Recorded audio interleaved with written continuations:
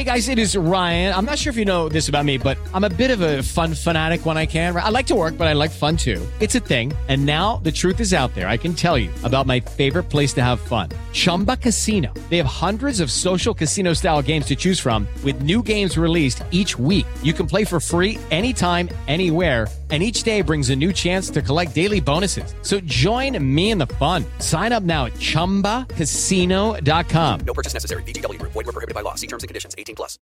With the Lucky Land Slots, you can get lucky just about anywhere. This is your captain speaking. We've got clear runway and the weather's fine, but we're just going to circle up here a while and get lucky. No, nothing like that. It's just these cash prizes add up quick. So I suggest you sit back, keep your tray table upright, and start getting lucky. Play for free at LuckyLandSlots.com. Are you feeling lucky? No purchase necessary. Void where prohibited by law. 18+ terms and conditions apply. See website for details. With the Lucky Land Slots, you can get lucky just about anywhere. This is your captain speaking. We've got clear runway and the weather's fine, but we're just going to circle up here a while and get lucky. No, nothing like that. It's just these cash prizes add up quick. So I suggest you sit back, keep your tray table upright, and start getting lucky. Play for free at LuckyLandSlots.com. Are you feeling lucky? No purchase necessary. Void where prohibited by law. 18+ terms and conditions apply. See website for details.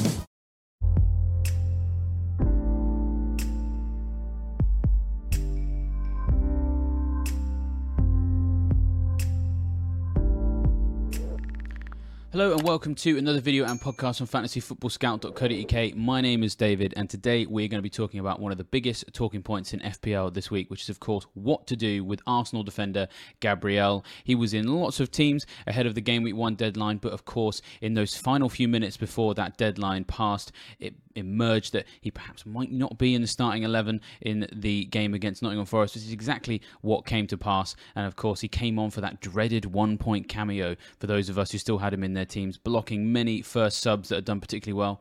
In my team, of course, lost out on 9 points from Joachim Andersen. So I'm certainly aware this is a big talking point ahead of the game week 2 deadline. There's lots of people out there wondering what to do with Gabriel, and that's what the focus of this video is going to be. We're going to look at whether or not you should sell him, whether or not you can afford to keep him on your bench for another week. But if you are set on selling him, we're going to have a look at some replacements as well. Now, before we jump into that, this is an ample opportunity for me to remind you guys that we have extended our pre-season prices on the Fantasy Football Scout membership, which can help you save up to 30%. And so it's not too late at all for you to sign up ahead of game week 2. A lot of the information that we're going to have in this video comes from the members area. So if you want access to that information in a higher level of detail with a greater level of interactivity, and of course, without having to rely on me passing it on to you, then Fantasy Football Scout membership is massively going to help you. But yes, we promised to talk about what specifically to do with Gabriel. Now, this video, of course, is about Gabriel replacements because I know that many of you are looking to sell him. The price changes, of course, are giving many of you itchy fingers because he hasn't fallen in price yet. I'm recording this on Wednesday morning. If you're listening to this on Thursday or Friday, that may have changed, but certainly there is a little bit of panic factor here. You may want to move quickly to avoid losing some value, and there's definitely some merit to that.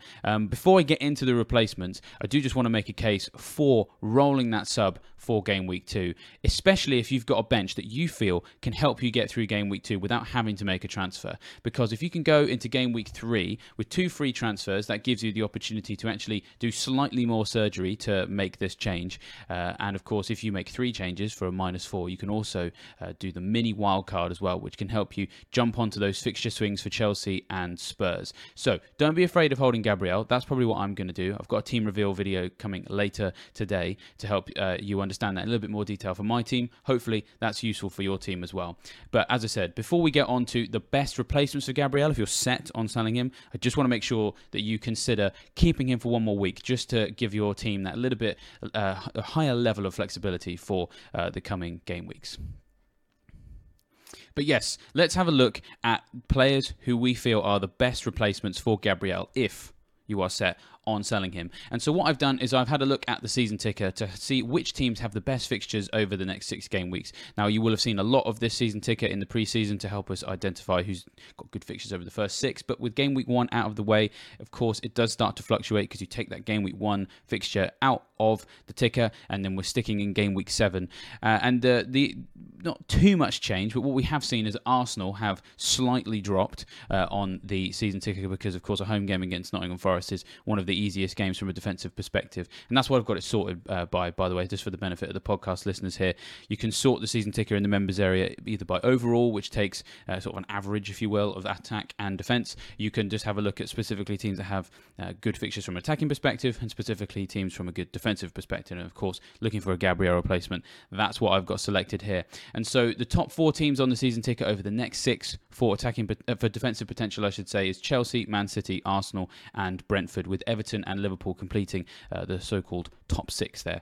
And what I've also got on the screen is teams that have done relatively well from a defensive perspective in game week 1. Now, it is a small sample size, so please don't read too much into this, but we can already have a look at a few emerging trends, you could say, especially when we think about what some of these teams did last season. And what I usually try and do when I'm looking for a new defender is I look at the season ticker to see who's got the best fixtures, and then I also go to the defensive section of the Fantasy Football Scout members area to see which teams have been defending well, by which we mean conceding relatively few shots in the box, relatively few big chances, perhaps also a low expected goals conceded score as well, and try and marry those up together. Crystal Palace at the moment, Manchester City, and interestingly enough, Nottingham Forest are the 3 teams that have yet to concede a big chance in the Premier League this season, which of course is very interesting, just as a side point in terms of Arsenal attack. They beat Nottingham Forest without creating a single big chance, which is very interesting and perhaps useful to know when we think about whether or not we're going to start Matt Turner in game week 2. As I said, more on that later in my team reveal. But at the moment, what we can see so far is that of the teams that have good fixtures, it is Man City that so far have defended the best, because all those other teams on the screen there aren't necessarily doing so well in the fixtures area. But in terms of who we're going to replace Gabriel with, I've picked out 3 different teams that are kind of being talked about in that replacement category, and then a couple of other also rans at the end that don't necessarily have the fixtures. So we're going to start this from a fixture perspective. So we're actually going to start with probably the most common transfer this week people are thinking about is Gabriel to Saliba, because that's a like for like. If you were invested in the Arsenal defence at the start of the season, you arguably think that they're still worth investing in. So it's a simple sideways swap. I can understand that completely. Although I'm actually going to provide a little bit of a devil's advocate here, and hopefully I'm not going to sound like someone who is going, "I told you so," or whatever. But for most of the pre-season, I was not really that interested in the Arsenal defence because I felt like they weren't as productive towards the back end of last season as we perhaps wanted them to be. And it was only, I think, Friday morning, late Thursday, can't remember, before the game week 1 deadline, that I chucked Gabriel in my team because I had a spot and I was like, okay, look, if the Arsenal defence does improve this season and everybody else has got something here, it's going to hurt me, so I'll go for it. And so then them not keeping a clean sheet against Nottingham Forest was quite a useful confirmation for me, because it just reminded me some of the reasons why I don't trust this Arsenal defence. And so we're just going to jump back a little bit to the way they finished last season, and then we're also going to look at who they're playing in game week 2, which is Crystal Palace. And so if you're making a straight swap from Gabriel to Saliba, I guess the question is, why are you making that swap? Do you feel like game week 2 is the right time to bring in an Arsenal defender? Well, I think the answer to that is no, arguably. And so we go back to how Arsenal finished the season. In their final 12 matches of last season, just 3 clean sheets. They were away at Fulham, then away at Newcastle, and then they also kept a clean sheet on the final day of the season at home to Wolves. So in that period, only 1 clean sheet at home, 2 of them away, 3 from a possible 12. If you take the Fulham game out of the equation, it's 2 from their last 11. And of course, when you add on the Forest game as well, still another game without a clean sheet in the Premier League. Let's compare that with Crystal Palace, their opponents in game week 2, of course, at home as well. The way they finished last season, they were full of goals. They averaged 1.8 goals per game in their final 10 matches of the season. They only failed to score on 3 of those occasions. And so it kind of feels like Crystal Palace are a team that can score against Arsenal this week. And in terms of whether or not we feel that Saliba can mitigate against that with some attacking returns, it's very, very difficult to be too confident on that one. Just because of what we saw in the Forest game, yes, he did get an assist. But do we feel that him getting an assist is a sustainable output? Well, not really. His expected goals involvement for the game was 0.03 because he had no shots and he created 1 chance in the game, which actually wasn't what contributed to him getting an assist. So it's very hard to argue that Saliba is going to have a sustainable attacking output. And so for that reason, I don't think game week 2 is the right time to sign an Arsenal defender, because you're not, I don't think, going to get an immediate return there, because I think Palace will score, and it's very hard to argue that Saliba is necessarily going to get attacking returns. Their fixtures beyond that are kind of okay. Let's go back to the season ticker for Arsenal.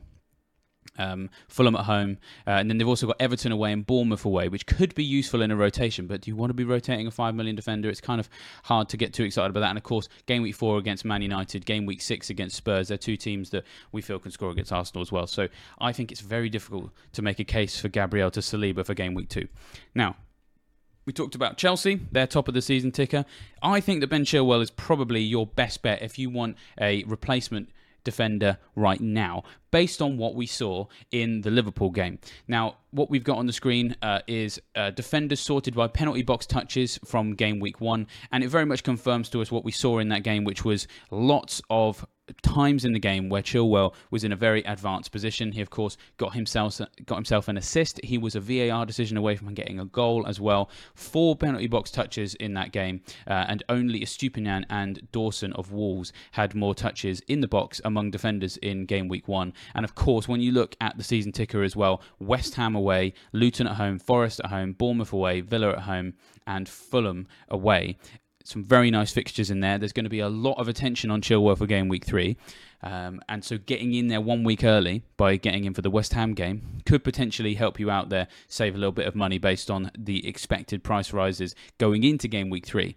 Now, you could say that game week 3 is the better time to get on Chilwell if you're rolling that transfer as well. So I still want to keep people remembering that rolling the transfer is not necessarily the worst decision here, because of course Chilwell is that bit more expensive than Gabriel. You might need a little bit of surgery to make that move, to be honest. And so game week 3 could be a better time, but every team is different. If you feel like you can get to Gabriel in just one move because you've got some money in the bank that you left over, maybe this is the way to go. Alternatively, if you're really set on a hit, this isn't too painful.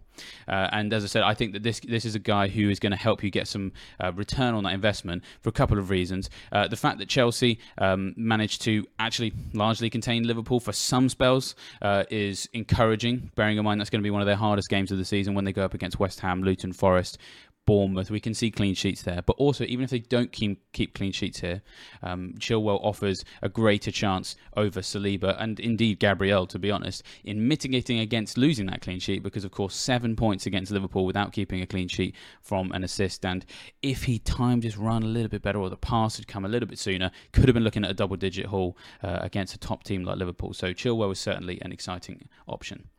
Man City, of course, are also doing quite well on the season ticker as well. Newcastle at home, Sheffield United away, Fulham at home, West Ham away, Forest at home, Wolves away. And so I don't think this is a particularly terrible place to invest in a Gabriel replacement. But in what is proving to be a recurring theme here, I do think game week 3 is the best time to switch to a Man City defender if that's how you're going to get rid of Gabriel. And that's even if we see Gabriel leaving the club potentially in the next couple of days, because as I said, if your bench is good enough, I still think that's the way to do it.